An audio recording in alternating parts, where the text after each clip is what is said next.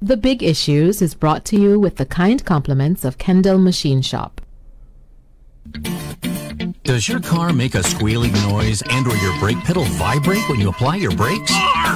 Well, like brake pads, brake rotors don't last forever. Rotors wear and can also become warped. Your brakes are one of the most important features on your car. At Kendall Auto Care Machine Shop, we can resurface your brake rotors without removing them from your car, saving you time and money. Visit us for a free inspection today.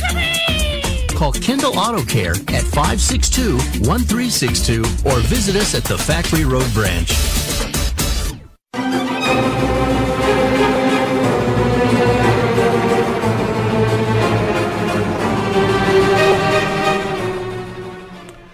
Now on this segment there's going to be a bit of a lengthy introduction.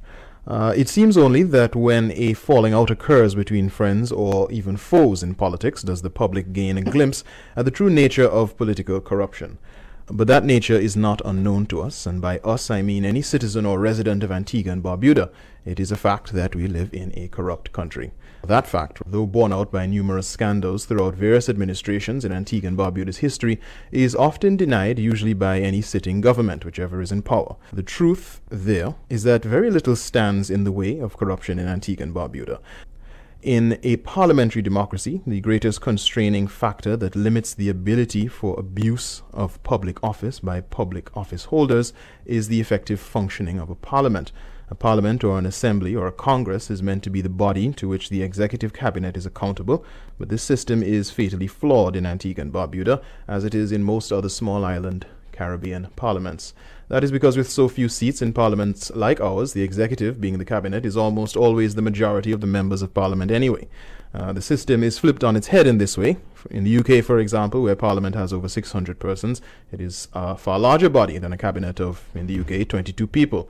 This means that the executive group must routinely return to the larger parliament to justify its policy and argue for its legislative agenda to be passed. This has never occurred in Antigua and Barbuda, just as it has never occurred in many other small island parliaments. With so small an overall parliament, the executive is always the majority of the members of the House, so it really does not have to convince anyone of its policy or agenda, nor does it have to compromise at all in order to get votes needed to pass bills and motions. The effect, therefore, is that every 5 years or so we elect an executive that is accountable in practice only to itself. It is numerically impossible for a cabinet to lose a vote simply by voting as a cabinet. In our system as well, this means that there is virtually no backbench. In the traditional system, backbench MPs consist of the majority of a parliament. These are government MPs who do not sit in the cabinet or opposition MPs not in the shadow cabinet. The benefit of backbenchers is that even if they are from the same ruling party, they do not sit in cabinet, are not beholden to the leader for their position in cabinet, and can often act with a free hand to criticize the government's policy and actions.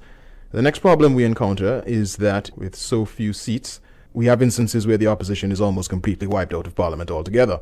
In a political system that is designed to function with an opposition. In Barbados, for example, where the last election there was in 2018, the current ruling party of Mia Motley won all 30 seats. This has happened in Grenada as well. It nearly happened in Antigua and Barbuda, leaving us with our current 15-2 split. Now, so far, this arrangement has already produced a system where the executive is not accountable to a parliament that is numerically superior to it.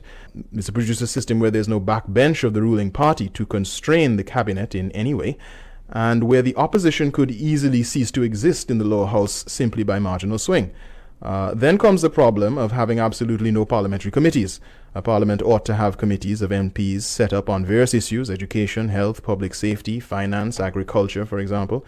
These committees examine the government's activities in detail, having the power to summon members of cabinet before them, as well as agency executives and civil servants, to answer questions about how public affairs are being managed. We have no such committees to scrutinize anything, including the odd scandal now and again. So effectively, in Antigua and Barbuda, we have a parliament in name. It acts more like the legislature of a communist country. It acts as a rubber stamp for an executive, whichever is in power, and it is summoned at the executive's behest instead of being permanently in session, of course, because the majority of its members are in the executive. Now that's parliament, and that was a mouthful, but bear with me. And now we get to the issue of the other institutions that could offer some resistance to corruption in Antigua and Barbuda. We have a police force, but it seems we have developed the convention over the years that the police force does not probe corruption against the sitting government unless so done with the blessing of that government itself. we have an indescribably useless body known as the Integrity Commission, which is in practice a glorified committee whose job it is to receive asset declarations from those public officials who feel like declaring them and then keep that information secret. The Integrity Commission does very little to probe corruption, nor has it ever done anything significant under previous administrations. We have a Director of Public Prosecutions, but that official seems constrained by the role of prosecuting matters brought before them, not initiating investigations. So the truth then is that we live in a country where, regardless of which political party is in power, the only constraining factor on the tendency of public officials to engage in corrupt acts is their own moral compass. We have a system in which executive government is policed solely by the morals of its members or lack thereof.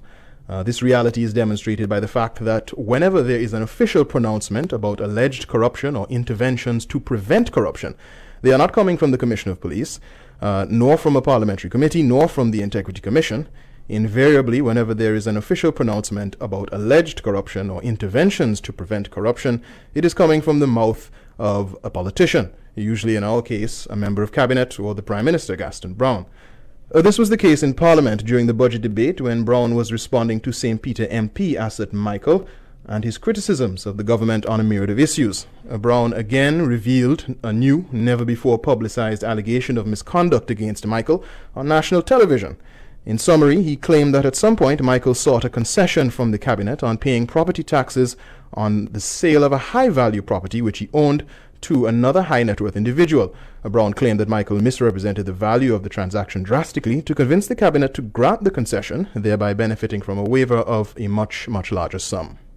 And the member for St. Peter had the gumption to stand up in this honorable house and to speak about the waiver of taxes, when he personally, on one transaction, got a waiver of $5 million by deceiving his colleagues. You see, my colleagues are shocked about it. We genuinely did not know. Since 2020, Asot Michael has fallen out of favor with the Prime Minister, ostensibly over the Peter Verdi energy scandal, which broke in 2018, in which Michael was revealed to have been working with the wealthy businessman, allegedly to receive expensive gifts and bribes. And I can say this in any forum. I have a copy of the transcript. So, in as much as I relieved him of his position, and I did not say much publicly, I have irrefutable evidence of his conduct, and based on that, I have made a determination that he's unfit to serve in any government that I may lead. What's very interesting in the revelation from Browne is that allegedly attempts by MP Michael to, as Browne put it, abuse public resources were numerous throughout Browne's time as Prime Minister. The biggest challenge that I have had in my political career was to literally control the member for St. Peter, to restrain him from abusing public resources. That has been my biggest challenge. Indeed, Browne made it clear that there is or had been much more attempted corruption occurring in his administration than had ever been revealed to the public when he said this. But, Mr. Speaker, there are many instances of attempted abuse. And this? So, Speaker, I've dealt with that distraction. I have nothing further to say, even though there's a lot more that will be said maybe in another forum at another time. Now, Asot Michael is perhaps the most scandalized politician in the history of Antigua and Barbuda. He is infamous for coming under investigation during the IHI scandal. Documents and recordings related to it exposed further allegations of corruption. Browne had been accusing him of never-before-heard misconduct since 2020. Michael was recorded by German police discussing bribes in the Peter Verdi energy scandal. The former police commissioner, even Wendell Robinson, alleged a grand conspiracy to remove him based on the bribery of officers to give false testimony against him. He alleged that this grand conspiracy involved Asot Michael and Steadroy Benjamin, among others. Of course, there was denial. In 2020, a WhatsApp message in circulation, which Asot Michael attributed to Gaston Browne, accused Michael of misappropriating relief money from Hurricane Lewis. Browne avoided comment on the matter for days, then claimed not to have published the message while not having denied authoring it. It was scripted as if coming from the Prime Minister, as the author discussed barring Michael from, quote, any cabinet that I may lead. The WhatsApp message from 2020 read, quote, when Antigua was struck by Hurricane Lewis, you and others plundered the state and spent nearly $2 million of the $3.5 million in relief money on yourselves and purchased a house for a member of the Bird family from the proceeds. 2 Fridays ago in Parliament, during the budget debate, Gaston Browne repeated the same allegations in Parliament, adding to the likelihood that he authored the message, something he has never denied but simply refused to admit publicly. Mr. Speaker, we could have had a similar situation that happened in 1995 with Hurricane Louis, when $3.5 million was abused. The member for St. Peter tried the same thing under my government. I had to stop him. And now that last part, it nearly happened again and I had to stop him. It's interesting that the Prime Minister should be revealing that publicly now. It's the closest he's come so far to admitting knowledge of another allegation of corruption in that original WhatsApp message. This time one about an alleged attempt to inflate contracts after Irma. The 2020 message had read originally, quote, "Let me remind you of the numerous attempts by you to inflate public contracts for your own benefit, including the $4 million to repair Barrymore Hotel to house the Barbudans after Hurricane Irma. I personally intervened, stopped it, and got the contract reduced to $1 million, much to your chagrin," end quote. In addition to his long-standing refusal to admit authoring the message, Browne also refused to answer questions about the same allegation directly put to him in Parliament by opposition MP Trevor Walker back in 2020. Can the Honourable Prime Minister tell the nation whether or not it is true that he had to intervene to prevent the member of St. Peter from inflating public contracts for the repairs of the Barrymore Hotel from $4 million to $1 million? Mr. Speaker, evidently I am not the subject of that question, and I believe that that question could be better put to the member for St. Peter. Thank you. There was also the allegation from the WhatsApp message of attempted enrichment by Michael at the port. The message read, quote, "You tried to direct the port contract to China Harbor and requested a commission of $25 million US. They brought it to my attention and I had to intervene to protect the image of our party and country," end quote. Again, in Parliament of 2020, the Prime Minister was asked of this allegation and again refused to offer an answer. Can the Honourable Prime Minister tell the nation if it has ever been brought to his attention that the member of St. Peter tried to direct the present port expansion contract to a company called China Harbor and requested US $25 million as commission for himself? Mr. Speaker, as I said before, that question and the previous ones, they would be more appropriately directed to the Honourable Member for St. Peter. Meanwhile, the institutions which should police corruption and abuse are completely defunct. And little has ever been done under this administration or his predecessor to fix that situation. In the midst of this, the Prime Minister routinely declares that there is no corruption, no abuse taking place under his watch, yet he routinely arrives before the public to share new, never-before-heard allegations of attempted corruption, and usually when they are politically expedient or when he says that he has stopped them. The myriad of allegations against Asot Michael have only come out from Browne, now that Browne is personally fed up with the St. Peter MP and attempting to get him off the party slate for any upcoming election. Browne's handling of the matter is perhaps similar to another instance around March 2018, before the general election, when his confirmation that he was aware of the allegations against then-Senator Freeland in the customs auction scandal caused that matter to explode in the media beyond rumors. Yet as swiftly as the then-senator resigned and abandoned his hopes for candidacy, Browne was no longer willing to discuss the scandal. The senator happened to be contesting the party nomination for the same seat that Maria Browne, the Prime Minister's wife, now occupies. So the questions for the Prime Minister become rather obvious. Why, if you were aware of seemingly rampant acts of alleged corruption or rampant acts of attempted corruption, did you not remove Asot Michael in 2015 or in 2016 or before the Verdi scandal in 2017? Why, after sacking Michael, a man who you have accused of compulsive dishonesty, did you welcome him back into your government after the 2018 elections? Why did you support his candidacy in 2018 at all? Why are we only now hearing of these attempts at corruption spanning the duration of your administration? Why does the public have to rely on the political directorate to get that information? Where are the police, the Integrity Commission, government's auditors? Why have none of these new allegations ever been publicly known to be the subject of any criminal investigation?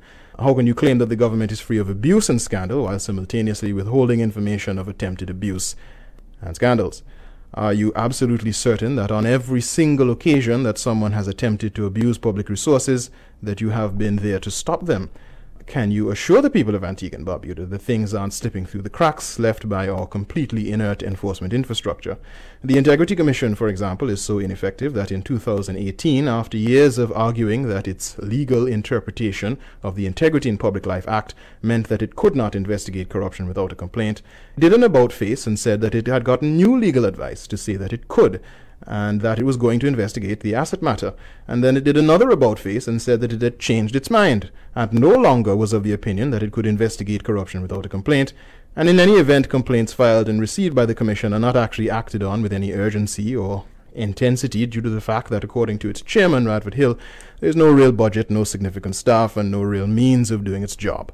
But coming back to one of the earlier questions that any sensible person might think the Prime Minister ought to answer, why did you not remove Asot Michael at the first sign of attempted abuse? Browne was asked such a question in Parliament back in 2020. Can the Honourable Prime Minister tell the nation why, after all these alleged acts of malfeasance, that no member of his cabinet has been reprimanded? But you know that's really not national policy. You don't need to I'll answer him nonetheless.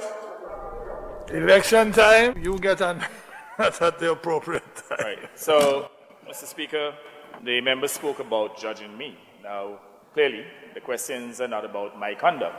So I can't see how anyone could reasonably judge me for the sins or acts of commission or omission of others. But insofar as the statement that was made that no action was taken by anyone in my government, we do know, Mr. Speaker, that there have been some infractions comprising, I'd say, a few members of my government, not limited to elected members of parliament or cabinet ministers. Remember, Honourable Prime Minister. No, I'm not getting any detail. I know, but this is your... Remember. Yes. The questions, Prime Minister's questions are not for debate. Correct. You give your answer. Correct. That's it. Correct. But as I'm saying, it's not a long answer.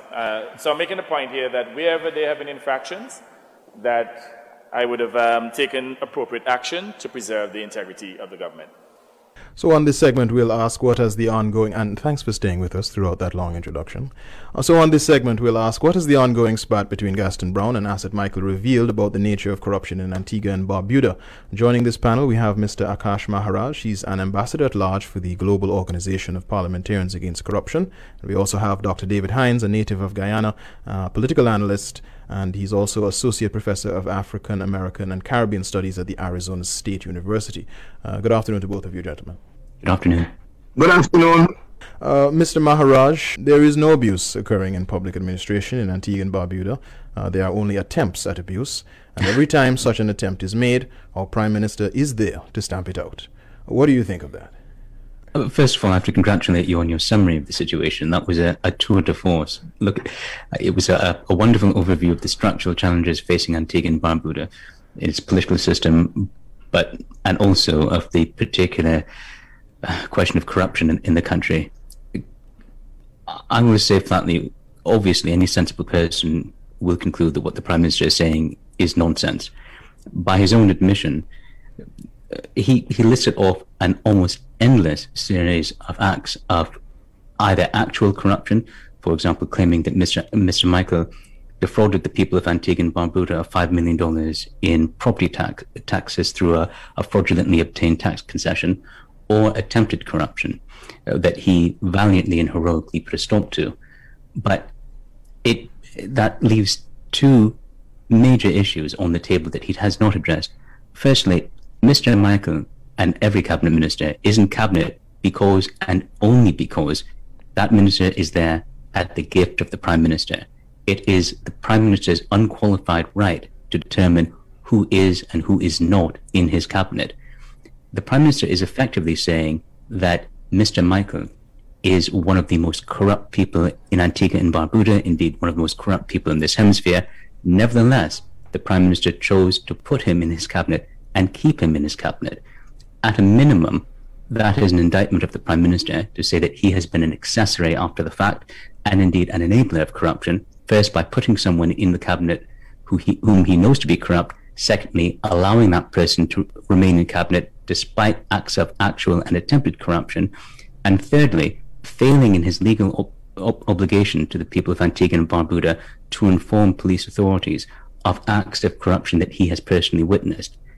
More seriously still, you have to ask yourself, what does this say about the entire political class of Antigua and Barbuda? Because effectively, a Prime Minister's responsibility is to choose the best and the brightest to be in his cabinet. The Prime Minister is saying that a man whom he believes to be, whom he knows to be a crook, is still better than the majority of members of his own party, and that is why he placed him in cabinet. The entire thing is preposterous. Clearly what is going on here is that we have two men who have both acted outrageously, who are both now at one another's throats, and who are both now slinging accusations at one another, which they have previously kept quiet in an attempt to damage the other one. What we're seeing is a contest between two men, both of whom are saying the other one is the greater scoundrel, and both of them are implicitly admitting that they are in fact themselves scoundrels, just not as bad as the other. Dr. David Hines, what do the exchanges in Parliament from Mr. Michael and from Mr. Browne, what do they say to you about the nature of corruption in Antigua and Barbuda? Well, I think to begin with,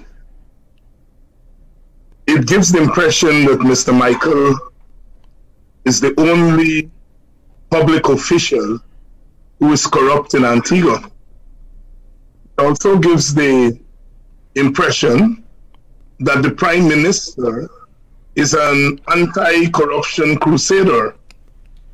And I think both of those things are incorrect. As you pointed out in your very lengthy and informative introduction, that there are institutional problems, but there are also problems of political behavior and political culture. And those must go beyond two individuals. When I listen to the exchange, I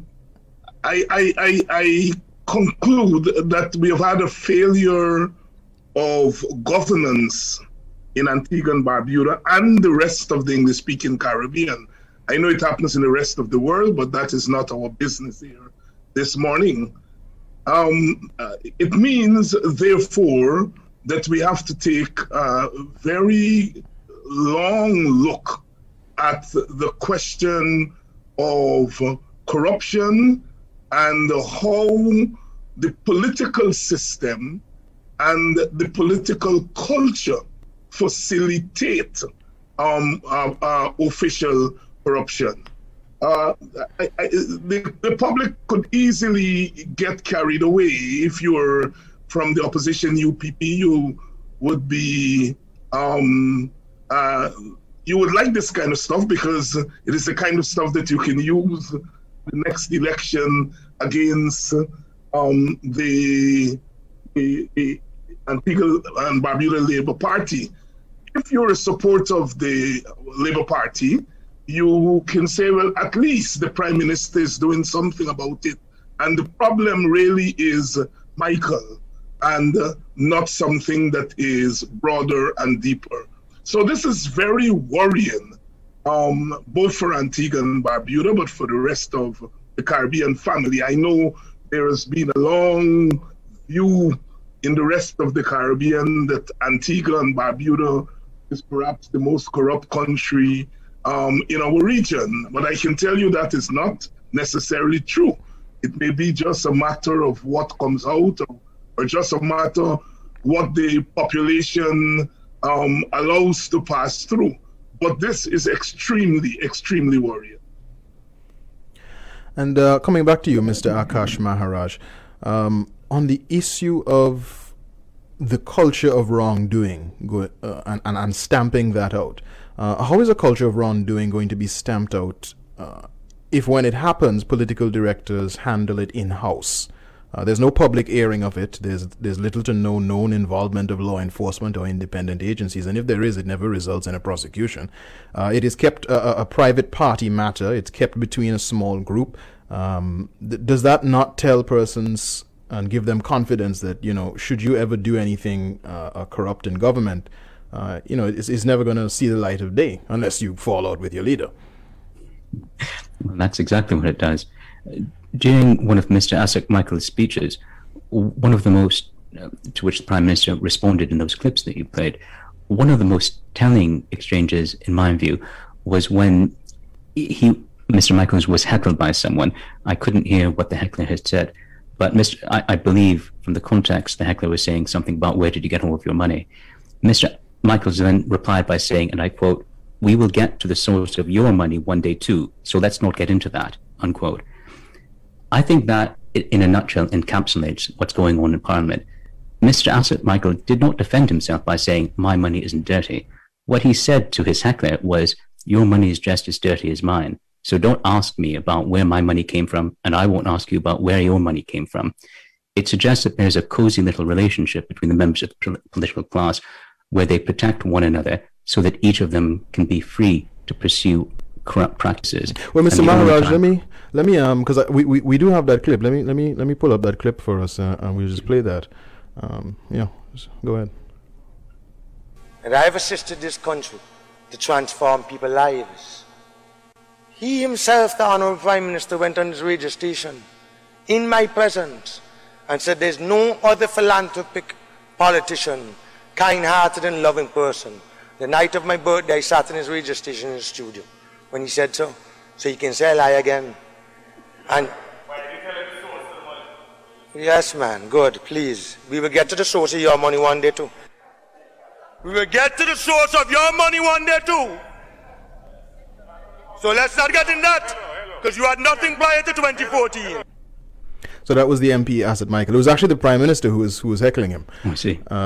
So, I suppose coming back to the question, how do you change a culture of wrongdoing? Or how do you convince people not to commit wrongdoing if when they do it, there are no consequences? I think the first step is by recognizing how deep the rot goes.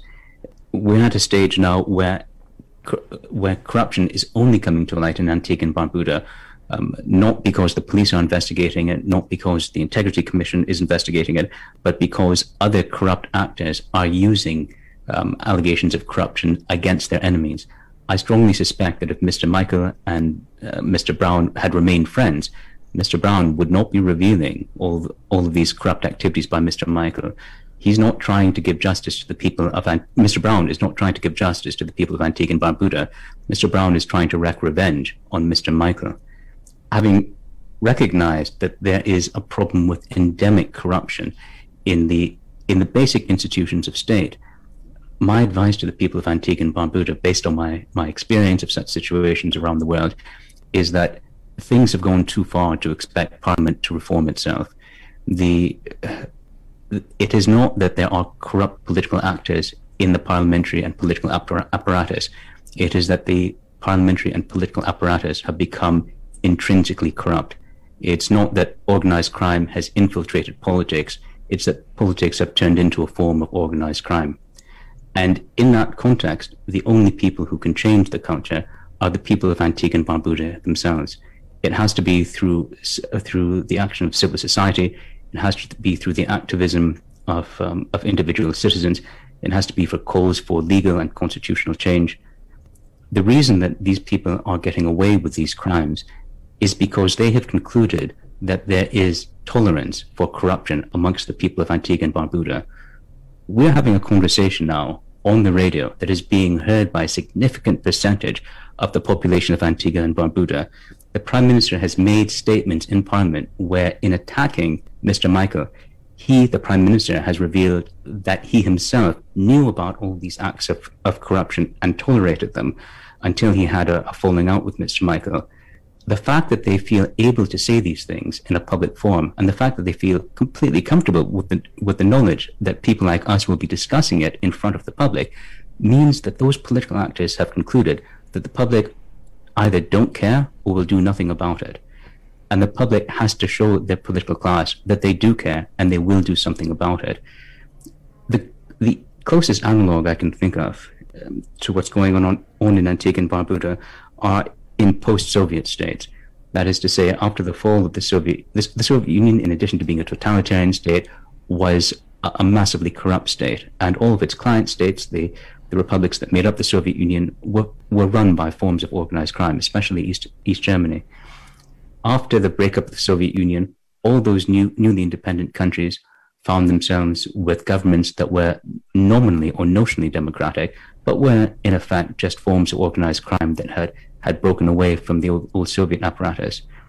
In the countries that were successful or relatively successful in fighting off corruption, it's because there were social or political revolutions. And I don't necessarily mean that there has to be a conventional revolution, but I do mean there has to be a social turnover in Antigua and Barbuda. Let me bring Dr. Hines in. Dr. Hines, working in a system where the various institutions that are meant to provide checks, balances, and policing don't work, at least not to the extent that they should. What do you do? How do you solve the problem of corruption? Well, I would like to extend Mr. Maharaj's theory. Ultimately, corruption has become normative in Caribbean societies. And I cannot pinpoint the exact date and time when we transitioned into this.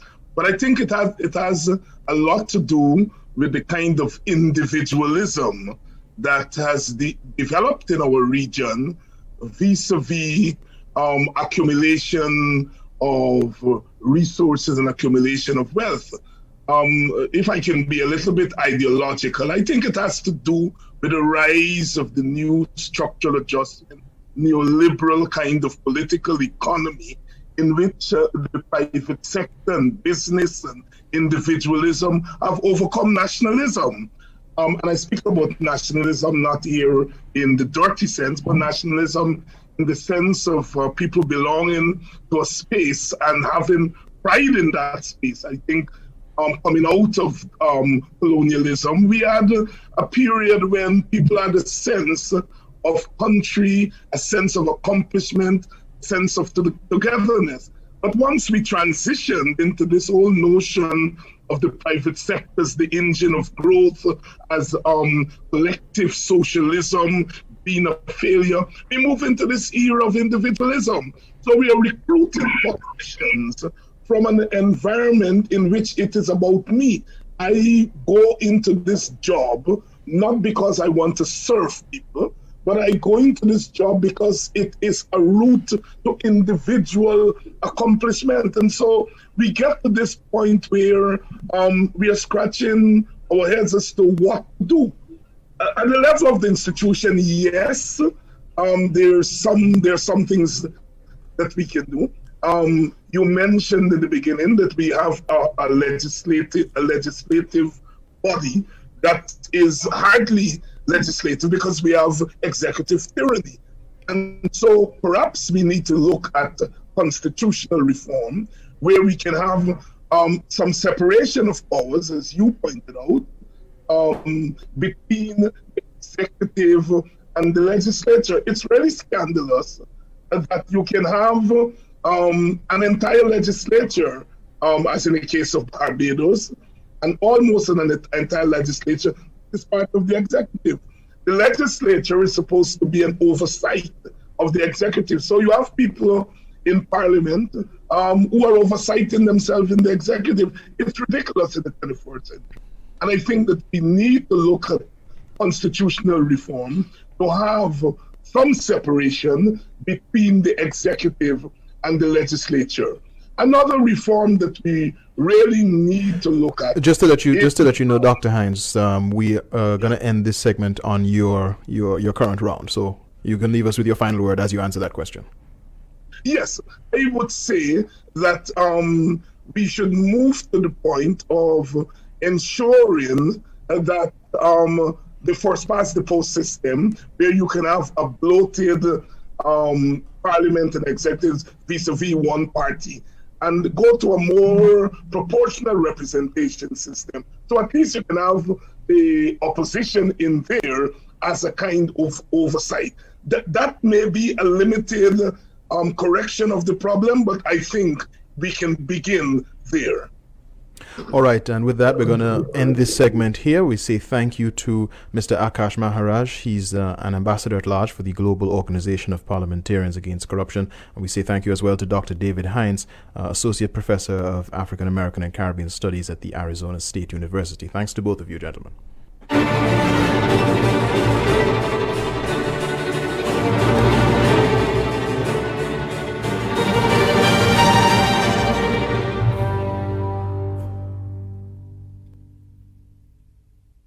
The Big Issues is brought to you with the kind compliments of Kendall Machine Shop. Does your car make a squealing noise and or your brake pedal vibrate when you apply your brakes? Well, like brake pads, brake rotors don't last forever. Rotors wear and can also become warped. Your brakes are one of the most important features on your car. At Kendall Auto Care Machine Shop, we can resurface your brake rotors without removing them from your car, saving you time and money. Visit us for a free inspection today.